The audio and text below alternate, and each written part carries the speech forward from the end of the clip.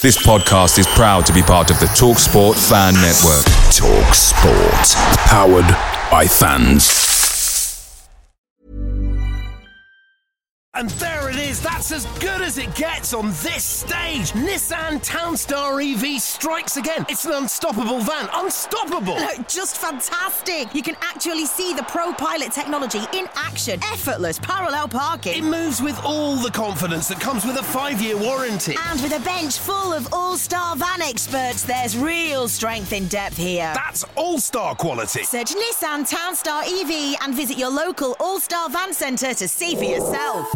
Terms and conditions apply. 5 years or 100,000 miles, whichever comes first. Pro Pilot is an advanced driver assist technology. Driver's responsibility to stay alert, drive safely, and control vehicle at all times. Hey, I'm Ryan Reynolds. At Mint Mobile, we like to do the opposite of what Big Wireless does. They charge you a lot, we charge you a little. So naturally, when they announced they'd be raising their prices due to inflation, we decided to deflate our prices due to not hating you. That's right. We're cutting the price of Mint Unlimited from $30 a month to just $15 a month. Give it a try at mintmobile.com/switch. $45 up front for 3 months plus taxes and fees. Promo rate for new customers for limited time. Unlimited more than 40 gigabytes per month. Slows full terms at mintmobile.com.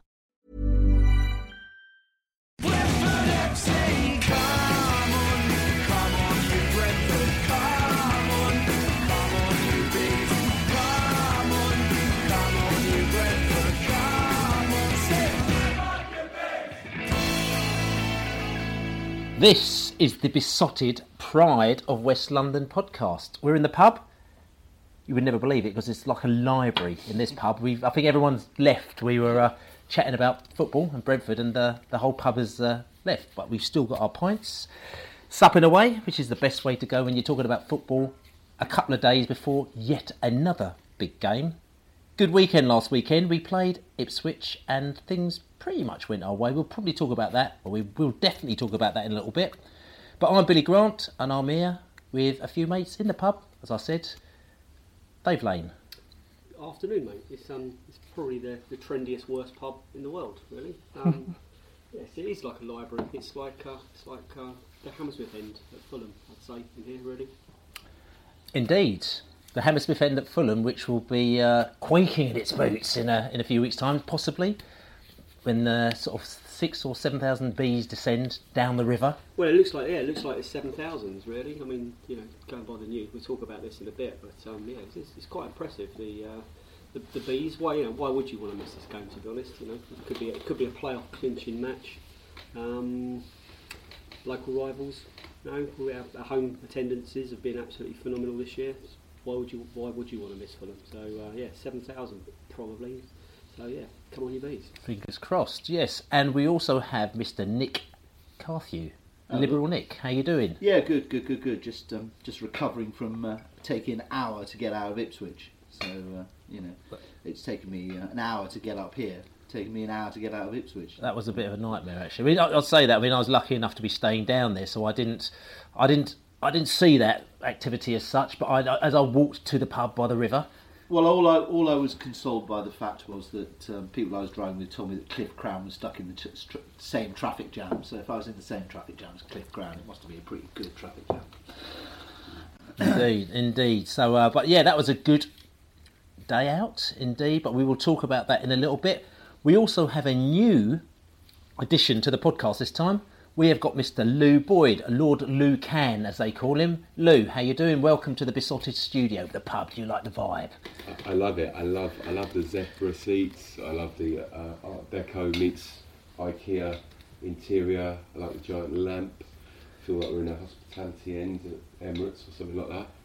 That's right. Well, we try to make you feel as at home as possible. But listen, mate, good to see you today. Like I said, having a few beers there, talking about football. Going to talk about the game on Saturday against Ipswich. But before we have a chat, first of all, let's go back to the pub and let's hear what both the Ipswich and the Brentford fans had to say after the match. No, I'm really happy with that, actually, just so long as we stay ahead with them. It's just, we played well and that's the important thing. We're still in the game. Yeah, that's the important thing. So long as we stay in there, it's all up to us. Well, the thing is, we couldn't have been any worse than we were when we played them at home. Probably, maybe Ipswich should have had it. Second half. Just. Yeah. But we've done all right. Yeah. We'll take a draw. But I think when Harley come on, though, he settled the things that... in the back four a lot better. Yeah. I mean, do you think future? Do you think Harley might play on Saturday? I hope so. I do like him. He made a little mistake at Charlton, but he's got to learn from it, and he probably has done. Well, ball came across, didn't it? That was open goal. No one in there, and what did he do? Skied it. What you're asking a 22 goal top scorer in Championship scorer to put it in the back of the net and he's put it over the bar. That was our moment, yeah. They lost belief. I think the crowd lost a little bit of belief, and I'm thinking that at that moment we need some fresh legs. We need somebody with a bit of guile, and unfortunately, for all the good management skills that Mick McCarthy's got, he took the wrong man off. Freddie Sears, he's alive, he's playing on the shoulder of the defender, you're playing a high line, Freddie's the man to get behind him. I've never seen anything quite like it, to be honest. A very physical game, enjoyable, confrontational, exciting, but not a football game.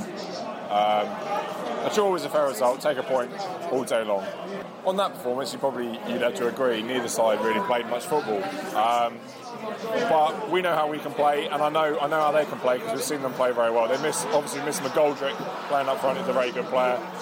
But I wouldn't count them out of it. You see how the other results go today. Anything can happen. You see Birmingham scored twice in injury time today. Anything can happen. Yeah, I think a draw was probably fair. They probably had the better chances. We had more possession, essentially on what was a poor pitch. We pretty much got drawn into playing their style of football, which obviously doesn't suit us. Really physical side. We saw that at Griffin Park, and they shut us down better than any team that I've seen, certainly this season. That's the way they play. But yeah, certainly, stops the rot away from home. A point's certainly better than no points. We're obviously still in the playoffs. It's not only important, obviously, to be in it, but psychologically it's important to stay in that top six. Forest obviously won again today. I don't think we need to be overly worried about them. I think they've probably left it a little bit too late. Obviously, we just need to keep doing what we're doing and essentially not worry about anyone else. It's Brentford. We're not... we need to carry on playing the way we've been playing. We'll be absolutely fine. So that was the Ipswich and Brentford fans, what they thought about the 1-1 draw at Portman Road. Bees fans, pretty happy with that. Ipswich fans, well, it was just one of those things one of the results that just, I suppose, happened for them. They really wanted to get a win out of the game, but they didn't quite get the win. And I think at the end of the day, the Bees fans were happier than the Ipswich fans. What do you think, boys, about that? Saturday, good day out and all, wasn't it? It was a good day out, yeah. Good boozer beforehand. I thought the Greyhound was, quality pub. Most expensive jacket potato I've ever seen in my life. £7 for a jacket spud. We're campaigning for 20's plenty, Bill, but I think these potato prices need to be capped, especially when you're up in Suffolk and Norfolk. I think should have gone for the Suffolk ham sandwich. It was good value, £4. It was great for a spud. Special organic. Suffolk potatoes. It wasn't even that big, to be honest with you. Yeah, it's not about the size. Anyway, distracted me from the game. All I rip off Britain, rip off bloody Spuds. What's the campaign then? Not so 20, need to get bias on the case. But it was definitely a point won, not 2 points dropped, I think. And we're always going to remember that brilliant miss at the beginning of the second half, which really I think that was the deciding. I'm not sure we would have come back again from being another goal down. Well, that was Murphy in front of the goal. Yeah, he scored a poacher's goal to put them one up, and he missed that absolute swell. I'm sure he hasn't had a great week's sleep after that, and he'll always be reminded about it. I'm going to ask you though, do you think that's the kind of thing that normally happens to us? Well, it did remind me of Bob Taylor's miss at Huddersfield in the playoffs at that time, where we were jumping up and down thinking the ball was in, and he contrived to miss it. There was no action replays. Back then I didn't see it because I was at the game, but he went with it with his wrong foot, and he skied it. So you'll be able to watch it forevermore. It'll appear on one of those Danny Dyer, Danny Baker crap, worst misses of the century videos, because it was the worst. It was the worst one that I'd ever seen, and I did see it back on the Saturday night on the Football League show. Weird. By God, I can't understand how he could have missed that. I mean, I'm just he glad could have knocked it in with any part of his body. How many times did you replay it? I've got to ask you how many, because I replayed about 15 or 16 times to try and work out exactly, did it bobble, did he, what went down there? He went with his left foot, and it was slightly behind him, rather than letting it come across his right. Sound like an expert then, bro. I've seen the replays on the Football League show. But if it was you, Steve Claridge, you let it come across you and tap it in. We had one, 2-3 years ago, Jeffrey Schlupp. Remember he rounded the keeper and smashed it into the crossbar from about 3 yards, and he'd just come on, and you knew the guy was special, but you think that could destroy someone if they're 18 or 19. But that wasn't not the Wembley. No, that was in front of Ealing Road. Look at him now. He's given up being a striker. He's making a living as a fullback now, and being moderately unsuccessful in the Premiership. Yeah. So, that was an amazing miss, though, wasn't it? Yeah, it was an amazing miss, and I think it set the tone for the rest of the half. I don't think Ipswich had quite the belief. I think if they had scored a second, they might have scored a third. And I think there were parts of the game where Brentford did look great, I thought, but we still didn't quite look that sharp up front. We looked like we were missing a striker. We were missing teeth. The approach play was great. We played some really intricate, pretty stuff. We look like a very, very good football team, which we are, but we are lacking. We didn't get the ball behind their defence really more than once, where they were dissecting us pretty much, not at will, but they got behind our defence a lot, which led to more being taken off ultimately. They had the better chances, although we had the better possession. And we came away with a point. So if you look at it, you're looking at it on the whole, and looking at it as a point towards promotion. I think it was one of the better points that we've earned away on our travels. So it's our first draw against the team above us, as well. Yeah, and it's only our fifth draw of the season, which it did seem it seemed kind of weird. I must admit, it's like sleeping on the wrong side of the bed. It just didn't quite. It felt normal, but not quite right. I think that was apart from Norwich, that was the only point away from home we've got from the team above us as well. We've got the win at Norwich and 1 point there, 4 points. Derby. That was at home. That was at home, so away from home. We lost to Bournemouth, lost to Watford, lost to Borough. I'd say that also, though. But in that game, I mean, one thing about Ipswich, to be fair to them, because after seeing them play against Norwich, which I thought they were very poor, and then obviously they also lost to Leeds in the midweek, so we were fairly confident going into this game. And what they did again, which is what they're very good at doing, like they did at Griffin Park, they came out the blocks very quickly, scored that goal, bang. It was very annoying they scored that goal, but we got the goal back again. But I thought after we got the goal back, we looked like we were going to really take the game to them. I thought we were sort of pulling them apart. I don't think they were as good on Saturday as they were against us on Boxing Day. No, they weren't. In fact, they looked to shadow the team that they were against us on Boxing Day. Yeah. And I couldn't quite work out what McCarthy had changed, because I'm not a footballing tactic expert. Yeah, but they were playing a bit more hoofball. A lot of injuries. Well, yeah, part of the reason, like I said to you, is McGoldrick isn't playing. Yeah. So McGoldrick isn't the playmaker. They had a few players that were missing, so basically the whole midfield, they couldn't do that midfield thing, so they were just trying to get the ball up to the man early. That's that part of the game, but also that was the best game that they've played against us for quite a while. So ever since then, they've been sort of kind of stringing together results, and they just haven't got the same confidence as they had before. And if you listened to the Ipswich fans before the game, and great, Ipswich fans, brilliant. Really lovely bunch of people, quite level-headed, down to earth. They haven't got that sort of arrogance that that other fans maybe in that position or have been up there have at all. They kind of reminded us of us to a certain extent, in a stadium which is obviously holds more people, but in effect they're sort of self-deprecating. They took the piss out of themselves. Even when they were at their pomp, they were always seen as slightly the underdogs. When they were winning Europe and they were winning FA Cups and they were competing at the top of the top division, it was always in spite of, not because of. And they've retained that sort of They've always had their feet on the ground. They've been seen as a kind of a breeding club as well. When Bobby Robson was their manager, it was kind of a conveyor belt, and they were kind of they were cultivating players that went on to better things or bigger things. So they've got the right ethos. It is a great football club. But talking about their fans, it didn't seem to be a lot of belief in the atmosphere. There was no. There was no real singing. There was There was no atmosphere as such.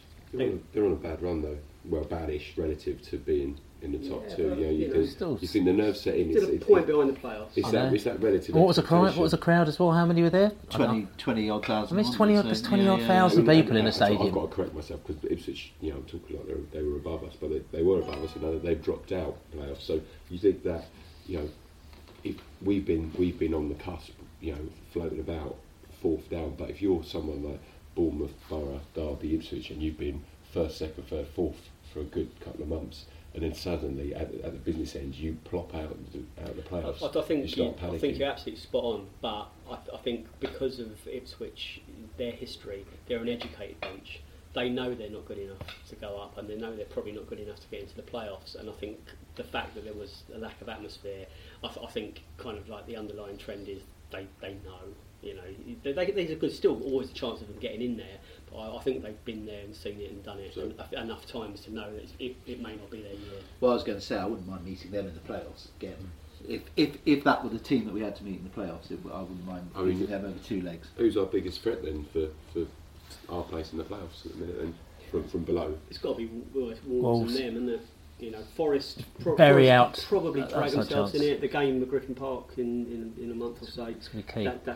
That's going to be really important. If we can negate that, if we can get a point in that match, I mean, really, anything's still possible this season, and we shouldn't actually rule out finishing top. We're not going down. No, that's ruled out.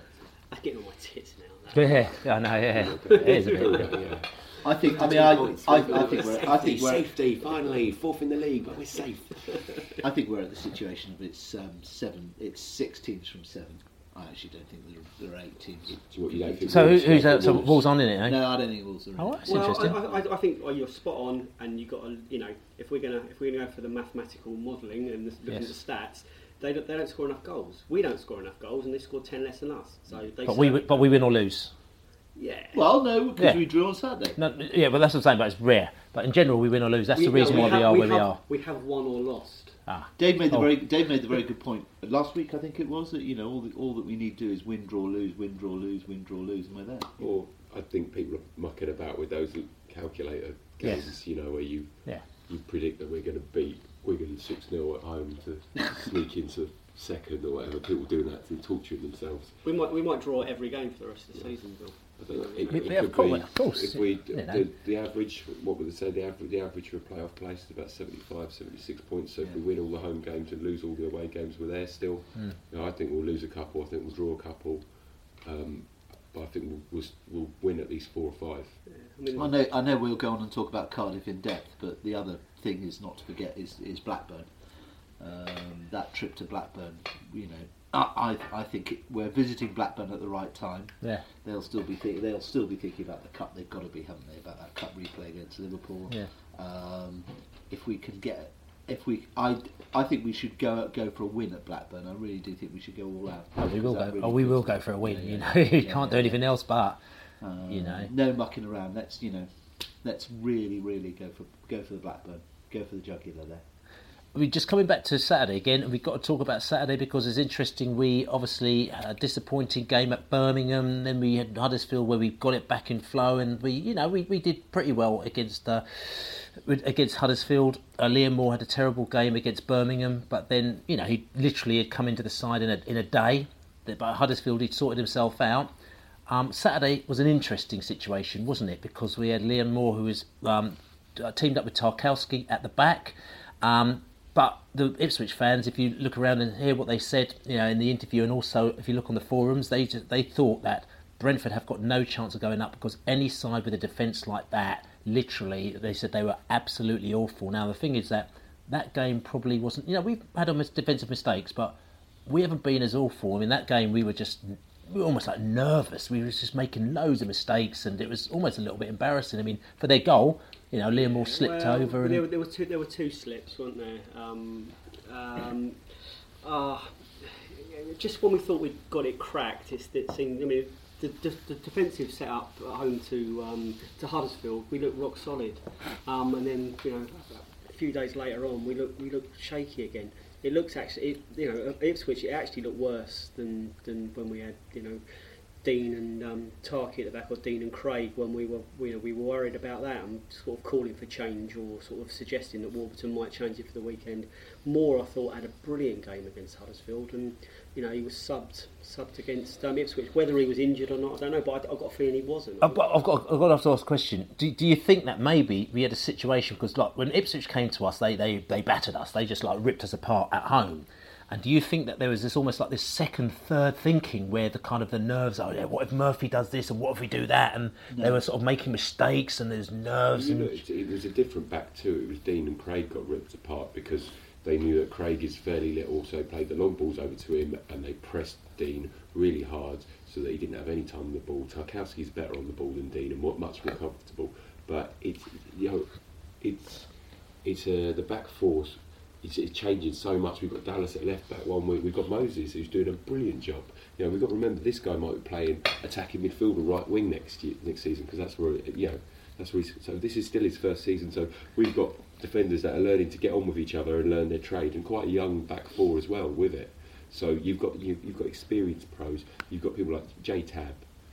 He knows how to pull someone out of position and how to pick a pass around the back. I think you could probably have too much of the same thing where we've got young, fast, frenzied defence, so no one calms down, that was Craig's big angle. So maybe it will fall on Button, and at the start of the season, Button was a bit meek and quiet, but people have got a bit more trust with him. He owns his box a lot more now. Moore looked doped on Saturday. I mean, he looked as though somebody had slipped him a Mickey Finn before the game, because he really did look a different player than he did against Huddersfield. The other thing I would say is, picking up on your point, Lou, is that Moses, I think, is looking really tired as well, and I just wonder whether actually giving him a rest Saturday, give him a rest, start McCormack, bring Moses on if necessary. Play Moses in a more forward role. Well, I would actually argue that perhaps give him a rest. If we can stick him on the bench, and if we need to, bring him on. It's quite odd down that right side the last couple of years. We've sort of staffed it out of necessity with Logan playing overlapping wing back, and then we've got McCormack dropping in from defensive midfield. Not since the glorious days of Adam Newton and John Halls have we had an out right back. So I suppose if you're good enough, you're fit enough. But it's same with Gray. Gray hit that wall a couple of weeks ago where you saw he was tired. The 90 minutes up and down. I'm sure Bidwell probably was good for him to have a break for 3 games. Yeah, these players like Dallas, and if Dallas was playing week in, week out, he'd be knackered. Pritchard, but interesting you say about Gray, because that was a big question in the pub. We actually thought that it was going to stick with Long in the team, and we were actually quite surprised to see Gray start. Not because we slated Gray, but we just thought this whole him coming off the bench thing kind of worked quite well, and as long as it did work well. But I think with Gray, you get he's more robust. So what you do is you can play it up to him, and he's got that physique where he can hold the ball up, and then you've got a midfield that can then bomb on up, and he brings other people into play. Long's more of a take a turn and run onto it. He's kind of like he's more speed and youth. And maybe they thought that Ipswich they needed to play the one up front and then defend a little bit deeper so that they weren't pulled out of shape, and then bring others into play by holding the ball up. But just go back to Moore very briefly. I expected a little bit more out of Moore. Because at Birmingham I thought he was okay, and then I said to a few people before the game, oh yeah, he's all right, he was okay. And then they said, well, blimey now, he's really great against Huddersfield, and then again against Ipswich, he was back to not so good. So I just thought it'd be consistently at a high level, and obviously we'll see what happens on Saturday. I think at Griffin Park we are seemingly right on the front foot, and we have a different mindset. I think we've lost that slight confidence away from home. Where there was a time at Norwich and Forest, Cardiff and Forest, there seemed to be an invincibility of confidence. We went out there and we were sure we were going to win, and we went out and did. I think there's a grain of doubt, and it might be because we're a little bit weak at the back still. But certainly not the goalie. The goalie's just, probably man of the match. Okay, he got besotted man of the match again. Button at Ipswich, and a lot of people are saying, what does that say about our defence? I mean, the flip side I'd say about that is that don't forget we're 6th in the league and we expected to be 19th. And there is an argument that says, look, can we stop messing around with defence, because no team in the world has got a rock solid defence week in, week out. It's about consistency as well. Do you know what? If you score enough, it doesn't matter. Yeah, and that's what we do. We attack. That's almost the teams at the top 3 or 4 are always capable of scoring 2 or 3 in a game. The teams we've had that in the past. I thought that was under Rosler. That was a big problem. That we often, if we conceded 2, we were definitely going to lose or draw. We weren't going to win. We weren't going to go toe to toe in the scrap. But I think one of the things for Moore as well to bear in mind, he's been on the back foot at Leicester, taking poundings all week, all season. And that might do something to someone that makes them a bit more cautious. Well, I was going to say that's probably Moore's performance might be why Leicester let him go out on loan, actually, because actually he's not consistent enough and has inconsistencies on that one. Bill, can I just pick you up on the one thing you said as well, which I think is really important? At Christmas, I'd agreed with you that we're in 6th place, we're happy because we thought we might be in 19th place. I don't think that attitude has got to disappear now. We are in 6th place. Yes, we're sacking our manager, apparently. So, yes. Our manager is not renewing his contract. We're not happy with anything. We're moving. We should now be really positive and saying, look, we are playoff at least contenders. We could be automatic contenders. None of this 19th bit.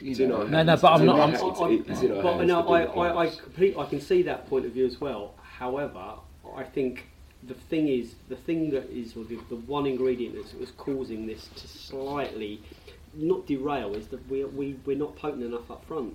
When we were, our defensive weaknesses almost didn't count. But now, if we're not quite as sharp up the business end, every time we concede one, you're wondering whether we're going to get one back. But what I'm saying here, and I'm defending my point here. My point here is what I'm trying to say is that you've got the situation with people always want to moan. So what they'll do is that they'll moan about this and the defence. Yes, of course we want to be better, but the fact is that we have stepped up from League One and we're doing bloody well at the moment now. We expect to be 19th, we are 6th. Yes, there are defensive problems. We're still doing better than Bournemouth last season, who everyone was jumping up and down about how they've done. At the end of the day, yes, if we got a striker in, we probably would have been better. If we had somebody else in and we bought some of these signings, yes, it could have been better. But at the end of the day, we're still properly in the game. Look, if we don't make it into the playoffs, at the minimum, I'm not going to be calling for the manager's head because it wouldn't be worth it. Nor am I going to call for the owner to go, and nor am I going to call for call for us to be sitting down at the final game of the season. But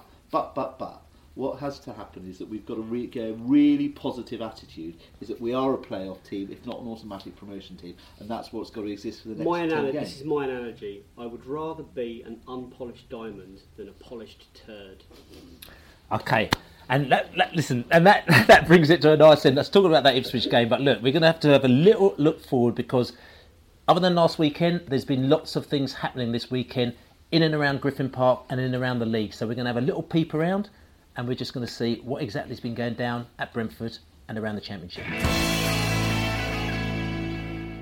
So, it's been a sort of relatively quiet week at Griffin Park. But saying that, it's also been quite an exciting week because on Monday, big news, tickets went on sale for the Fulham game.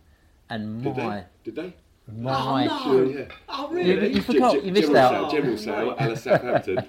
I love the way everybody panicked at 10:10 when the website wouldn't work. That's instantly. Right. The website went down on Monday at 10:10, 10 minutes after the tickets went on sale for Fulham.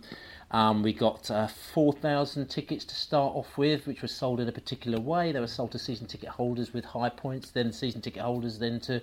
And in fact, they have not even gone on sale to members as yet. And it's gone a little bit mad. And also, as you probably know, we discussed it last week, Besotted decided that we wanted to have a singing section. We say singing section in inverted commas because people know what singing section means.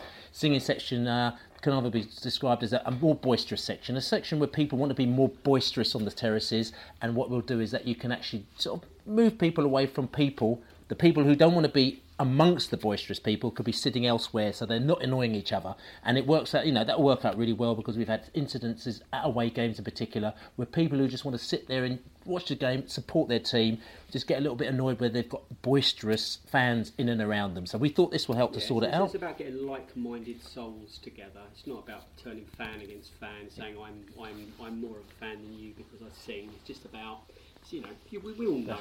That's right. We were trying to find a bit of peace. It's just like the back row of most away games. It's just trying to grow that slightly. Yeah, we're trying to find a solution for a problem. So try to be proactive and positive about it. And like I said, it worked. The club, to be fair, they picked up on it. They created a singing block, which was 1,100 people, which sold out in less than 24 hours, which we knew it would do. Which possibly might create a problem in itself, because obviously you're going to have another 3,000 or 4,000 people who aren't within a singing section or whatever you want to call it. But that'll just have to sort itself out. It's different, and as I said last week, this is about basically trying to create an atmosphere that is most conducive to getting behind the players and getting behind the manager and giving us the best chance of getting a result. This isn't about sort of being awkward or anything. So, and it's not about turning one fan against the other. So, fair play to the club for doing it. Let's hope this is the start of, a more kind of holistic view to creating the best atmosphere. Because that's why we go every week.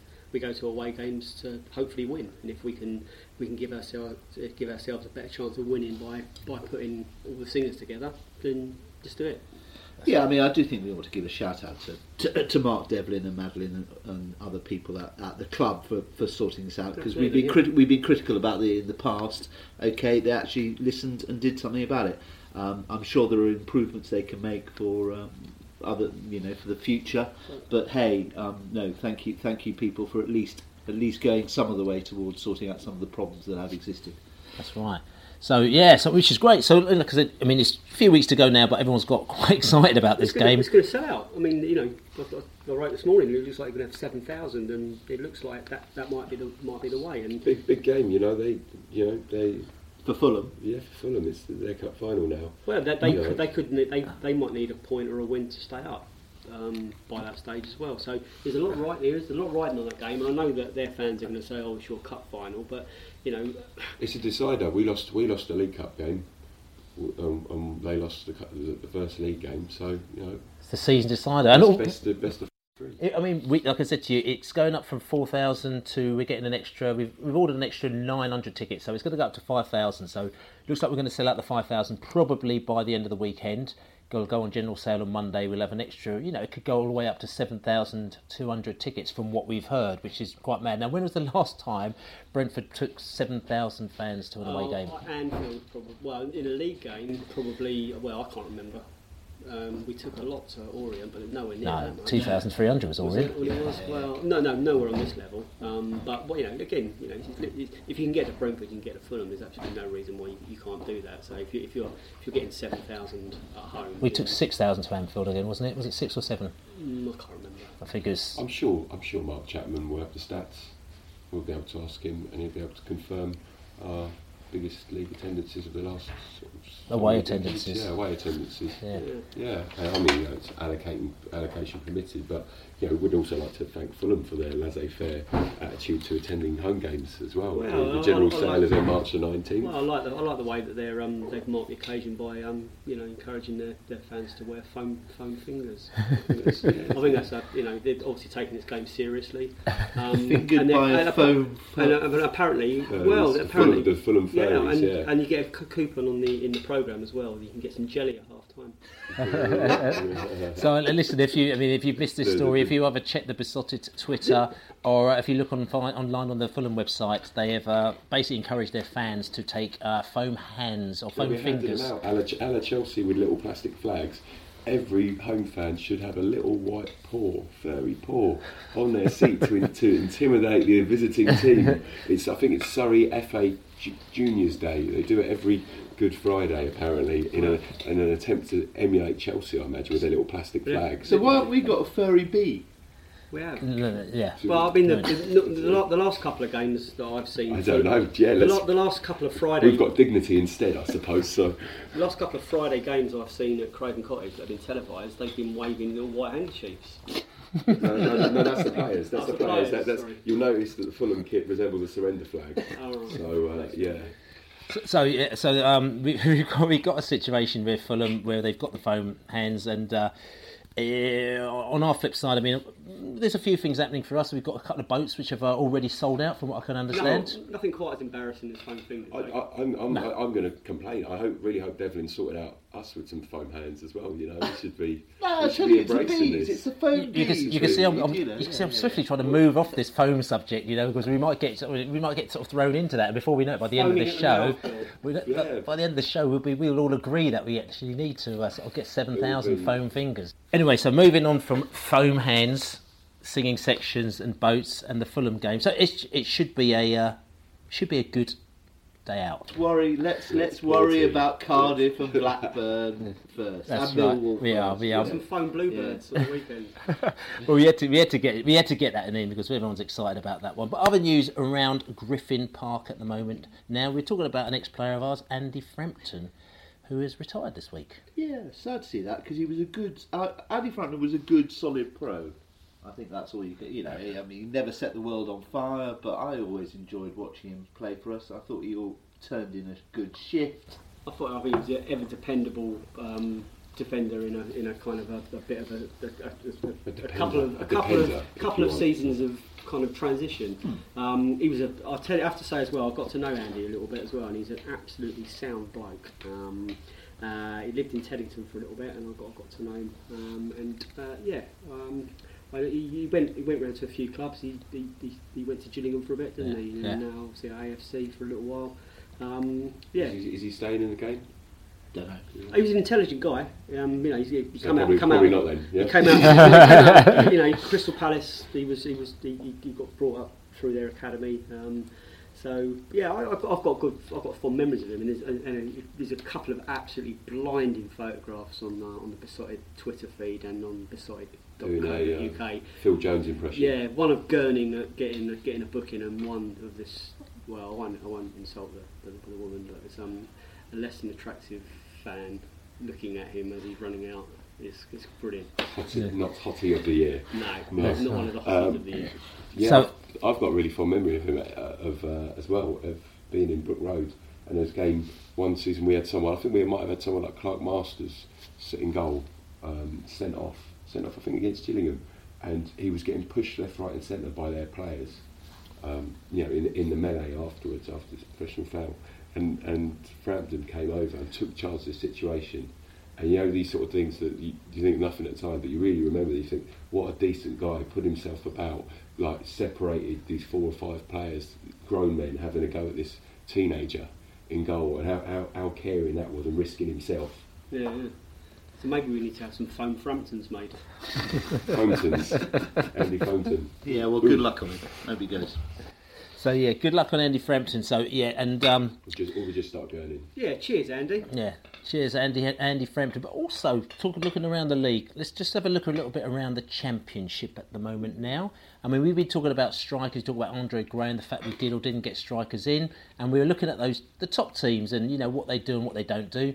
And also, as we know, Brentford have got an ethos, and you know we're not going to go out and just spend money for the sake of it. Oh wait, you know that's just not what we do.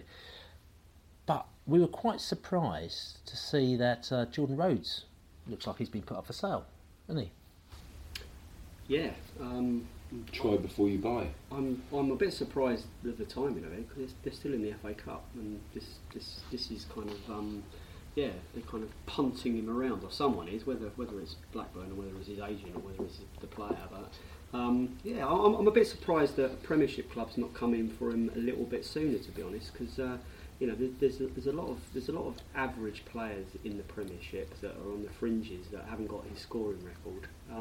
Yet, you know, everywhere he's been, he's done the business. You know, shows you what Roy Keane knows about football, doesn't it? You know, he got rid of him when he was at Ipswich, and Roy Keane's been just an absolute catalogue of disasters. Yeah. Again, I mean, he obviously made his mark at Brentford, so he came to Brentford's absolutely brilliant, scored goals. I'm getting an irrational hatred for the man because he's been on ITV and BBC this week. And yes. He doesn't look happy to be in either place. No. And what does he know? He was a moody footballer back in the day, and he's a moody pundit now. I don't want to listen to him, and he can't manage. So I'd rather listen to Roy Keane than I would do Mark Lawrenson, though. At least Laura's got a sense of humour. Well, I just can't. No, Mark Lawrenson seems to complain about everything. He's getting paid decent whack to watch football games and seems miserable with everything that happens at it. I couldn't disagree more. There you go. Yeah. The thing about Rhodes, though, is he's banged in 66 goals in 131 games for Rovers, and now average. Yeah, well, and he's now he's likely, Middlesbrough have made a bid for him to take him on loan with a view to buying him at the end of the season. Yeah, well, that's the question. Why hasn't he gone up beforehand when he went from Huddersfield? But maybe Blackburn had a bit of money. Maybe he's got a clause if the money they're touting about for him is double what Blackburn paid for him, so there's a tidy profit there. Maybe he's got a foam addiction.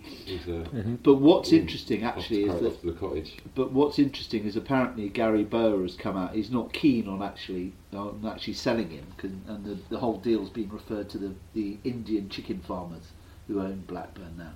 Because Bower said, and I'm reading from the quotes he gave to a press conference after they won at Bolton. We've got 11 league games left and the FA Cup quarter-final replay with a visit to Wembley if we're successful. So why we would be letting him go at this stage is beyond me. So that's the Rovers manager saying. I agree. That's what I said about why are they thinking about it when they're still in the cup. But if he's not starting, maybe his agents in the ear, the owners, the sweeteners, promises of certain percentages of Came on at Blackburn's midweek game this week. Scored in stoppage time. Mad. As well, if Scotland have a good qualifying run as well, his profile will go up as well. So you're thinking in maybe 6 months or a year's time, it'd be really good to sell. But they might, to a certain extent. But I suppose if they think if we can get the money now, I don't know because they're playing. We need more chickens.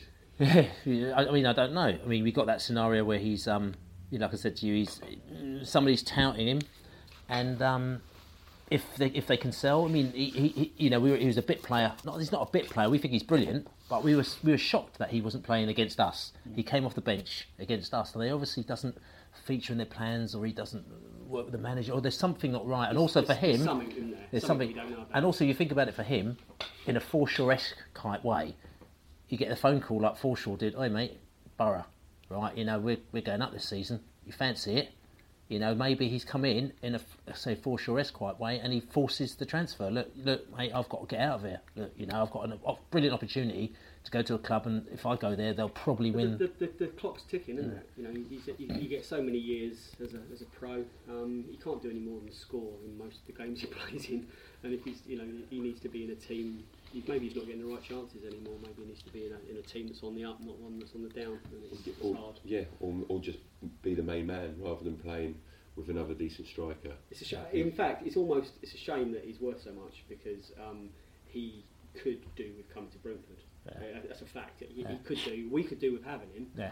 We're not going to pay that kind of money, but we could do with having him. And get him in on loan would be an absolute. Well, I'd just be doing cartwheels. But of course, it does show. That's why we've had so much difficulty in actually getting in somebody in on loan, or looking at the forward line. Because if Jordan Rhodes is worth 10 million, 12 million pounds, and we're not able to pay or don't want to pay that type of money. Seriously though, what does that make Andre Gray worth now?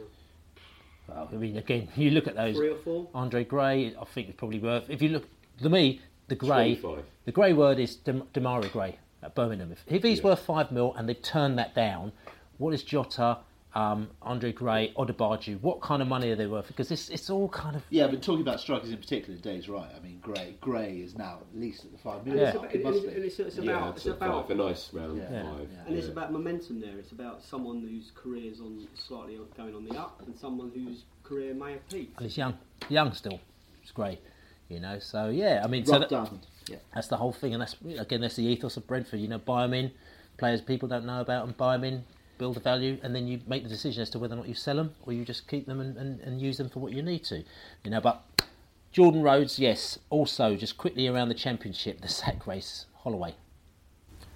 Inevitable. Well, he's one that we mentioned several weeks ago as being the next one, and it was inevitable. It's a shame because everyone's got a soft spot for Ollie. I think he's a nice guy. Quite a lot of people wanted him for Brentford manager after Uwe Rosler. But we that was before we kind of knew that. I mean, I think that he was before we knew what the parameters were of our next manager. Then he was kind of an obvious one. Once we really were educated to the fact that we might be thinking slightly outside of the managerial conveyor belt, then that changes things slightly. But he's just a deluxe Martin Allen for me. He's just got with a strange accent. He seems to polarise teams. Either they go on amazing runs, or the arse falls out of them. They sink. And he almost in a way you could say that we're a bit like that ourselves. We either win or lose. But that seems to be him, and he seems to be slowly doing that cycle down the divisions or down the teams. Whether he'll get another big payday now remains to be seen, or whether he'd want to settle and be a massive fish in somewhere like Bristol. I mean, Nick, you spoke to Harris at the Millwall development game a few weeks back when Holloway wasn't doing that great, and you sort of said to him, you might be manager in a few weeks, and he poo-pooed it, didn't he? Yeah, well, I mean, that shows what you should never trust a professional football manager. And looking back on it, I can see that he wasn't going to tell me whatever. That, and I'm glad you mentioned Harris actually, because he is a Millwall legend. He's a really nice guy as well. Kadeem or no, Neil Harris. Neil Harris, really, he's a Millwall legend. Really nice guy. And my only worry is that he will ruin his reputation because the Millwall team stinks so much. It didn't work for Shearer, did it, at Newcastle? This view, it's maths. They've got to hope that Fulham lose 3, win 3. How many have they won this season? The only indication I can say is having watched that under-21 development game, which was played in the appalling conditions. It was really windy that day, and the pitch at Jersey Road, they stuck him around on one of the pitches right at the back, so it wasn't the best of surfaces. But actually, Millwall under-21s didn't look bad, and if Harris had been in charge with them for a year, so good luck to him. And because I've got a lot of soft spot for Neil Harris, and in a funny way, I wouldn't mind if we're not going up this year. I wouldn't mind going back to the Den to see where they might improve their customer service next year. Interesting. You might be on your own on that one. It looks like they're going down and are now officially London's second most racist club after Chelsea. So a bad year all in all. So, but is this bad news though for the Harris? Because obviously we're playing them next week. In fact. And we've got that whole manager turnaround syndrome. Oh no, they've got a new manager in. Oh, they're going to be trying really hard. Is this going to be a problem? It wasn't a problem against Norwich. No, it wasn't. But we obviously kick-started their season, though, didn't we? I don't care about Millwall. I just want them to come to Brentford in absolute tatters and us. You don't like them. No one likes them. No, well, they don't care. But I just want them to come. I want us to do a job on Millwall similar to the one we did on Blackpool, where maybe with a few more shots, in fact. But on target, we need games like that at the moment. Yeah. I don't want Millwall to be buoyed. I want them to be sunk. And that's nothing. I've got a lot of time for Millwall fans. I know a few, and they love their club as much as I love mine. But we need Brentford to have an easy time of it. And it's interesting you say about them being sunk, because they like everybody else, are going down to Brentford by boat. And also, again, if you ever check around and see exactly what they're saying about us. I don't want them to actually physically be sunk. Let me be honest. I didn't realise they were coming on a boat still.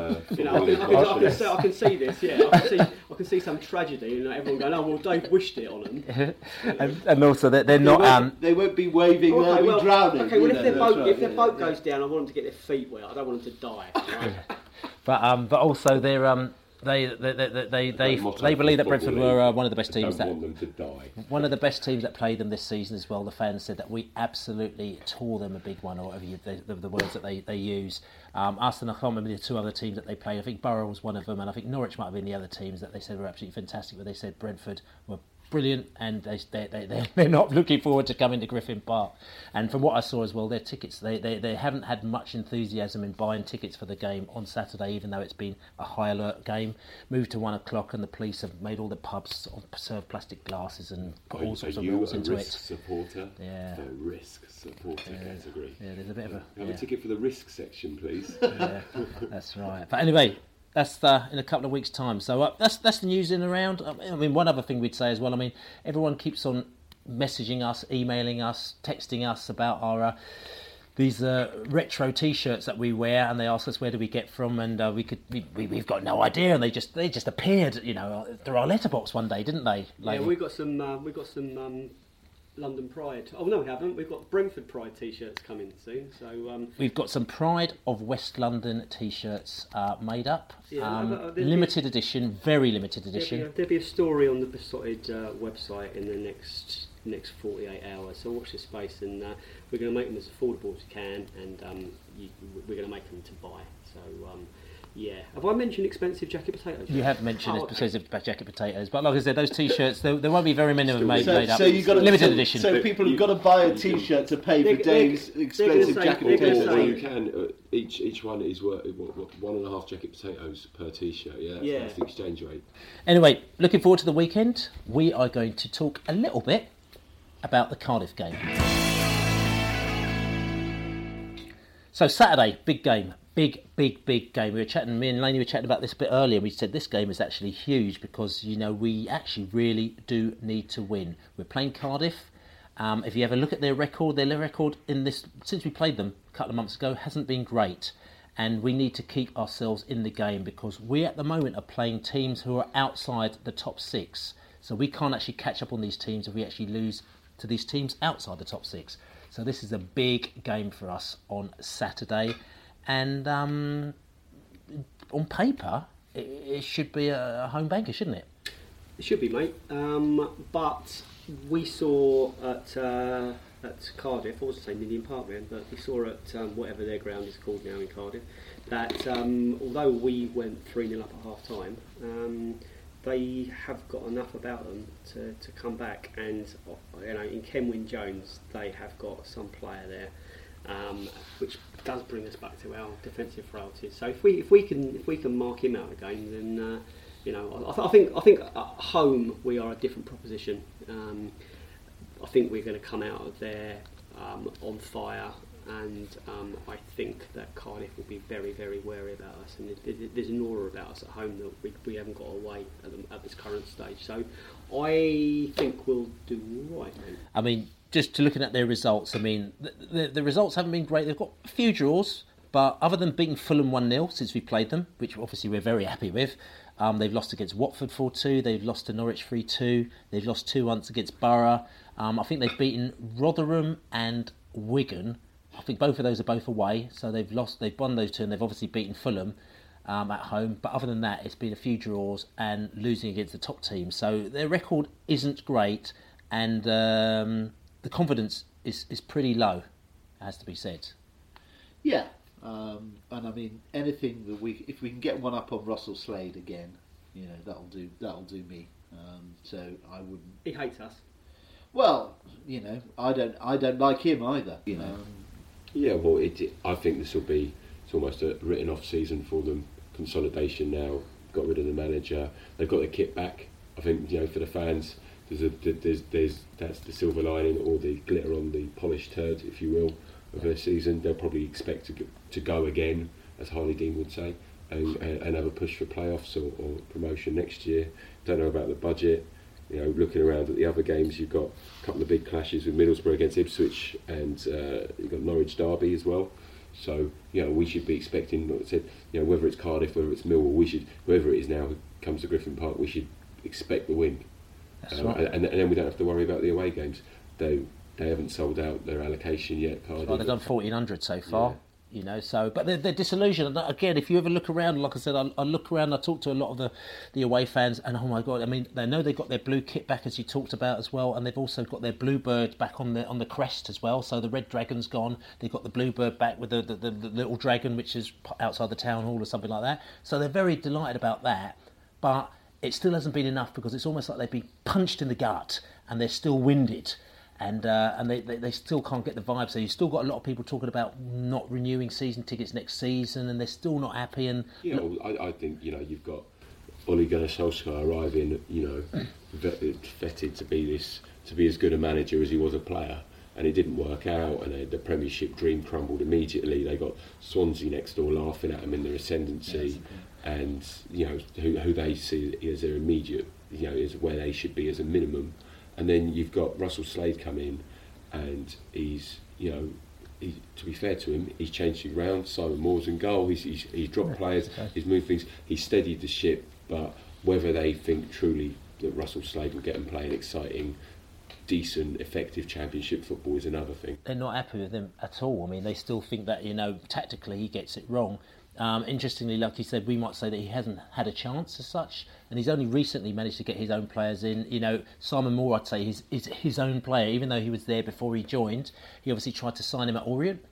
Would you say on the spectrum of Brentford Moores, he's the best Moore we've had in recent years, and then Liam Moore medium and Chris Moore Demi Moore, nice. Demi Moore, yeah. That's a good. I mean, yeah, they are. I mean, Russell's more. Yeah, what but my God, what a team! What a spine of a team! There could be 4 ex-Brentford players. That's right. You've got him, Kadeem Harris. Again, which he knows about.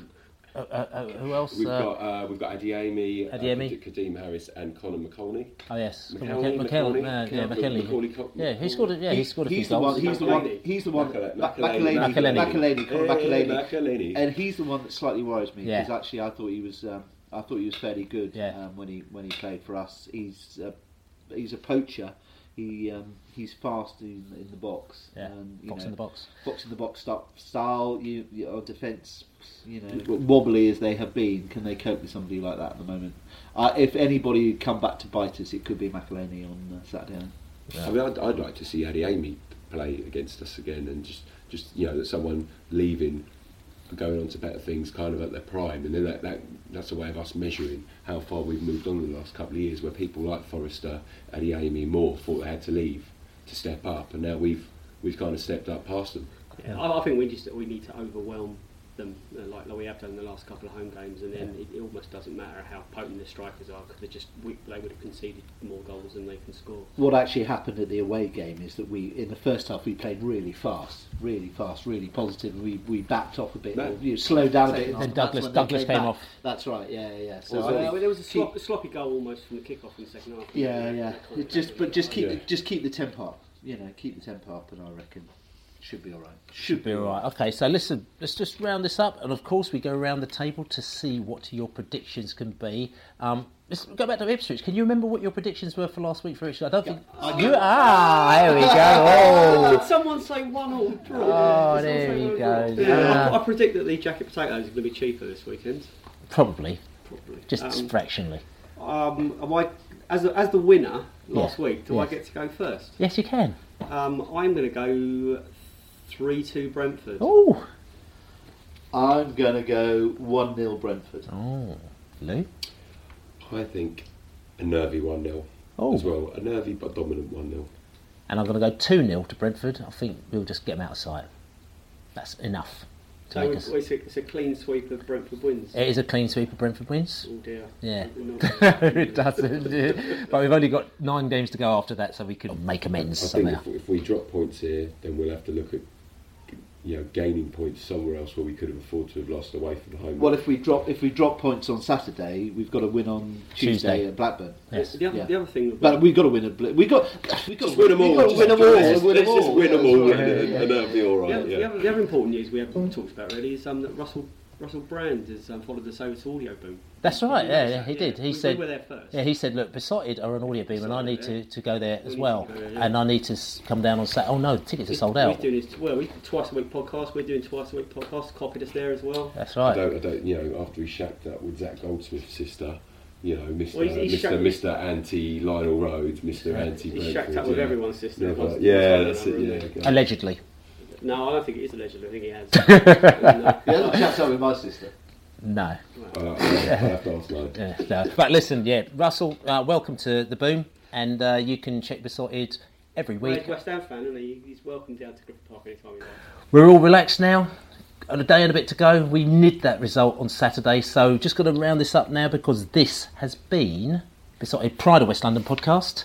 And catch us besotted.co.uk, audioboom.com, Besotted, or iTunes. Press that subscribe button now, and you don't even have to worry about it. It'll come directly to your phone, to your iPad, to your computer, or whatever. It stalks you. That's right. It'll be absolutely excellent. And also videos, one for every game. Besotted 1992 on YouTube. Check it out. Check out the one from Ipswich. It's funny in the pub. And there'll be one for this game as well. Besotted Pride of West London podcast. We're going to play Cardiff on Saturday. Fingers crossed, 3 points. This is what we need. Phone fingers crossed. Phone fingers on the way. Big game. Come on, you bees. Come on, you bees. Come on, you bees.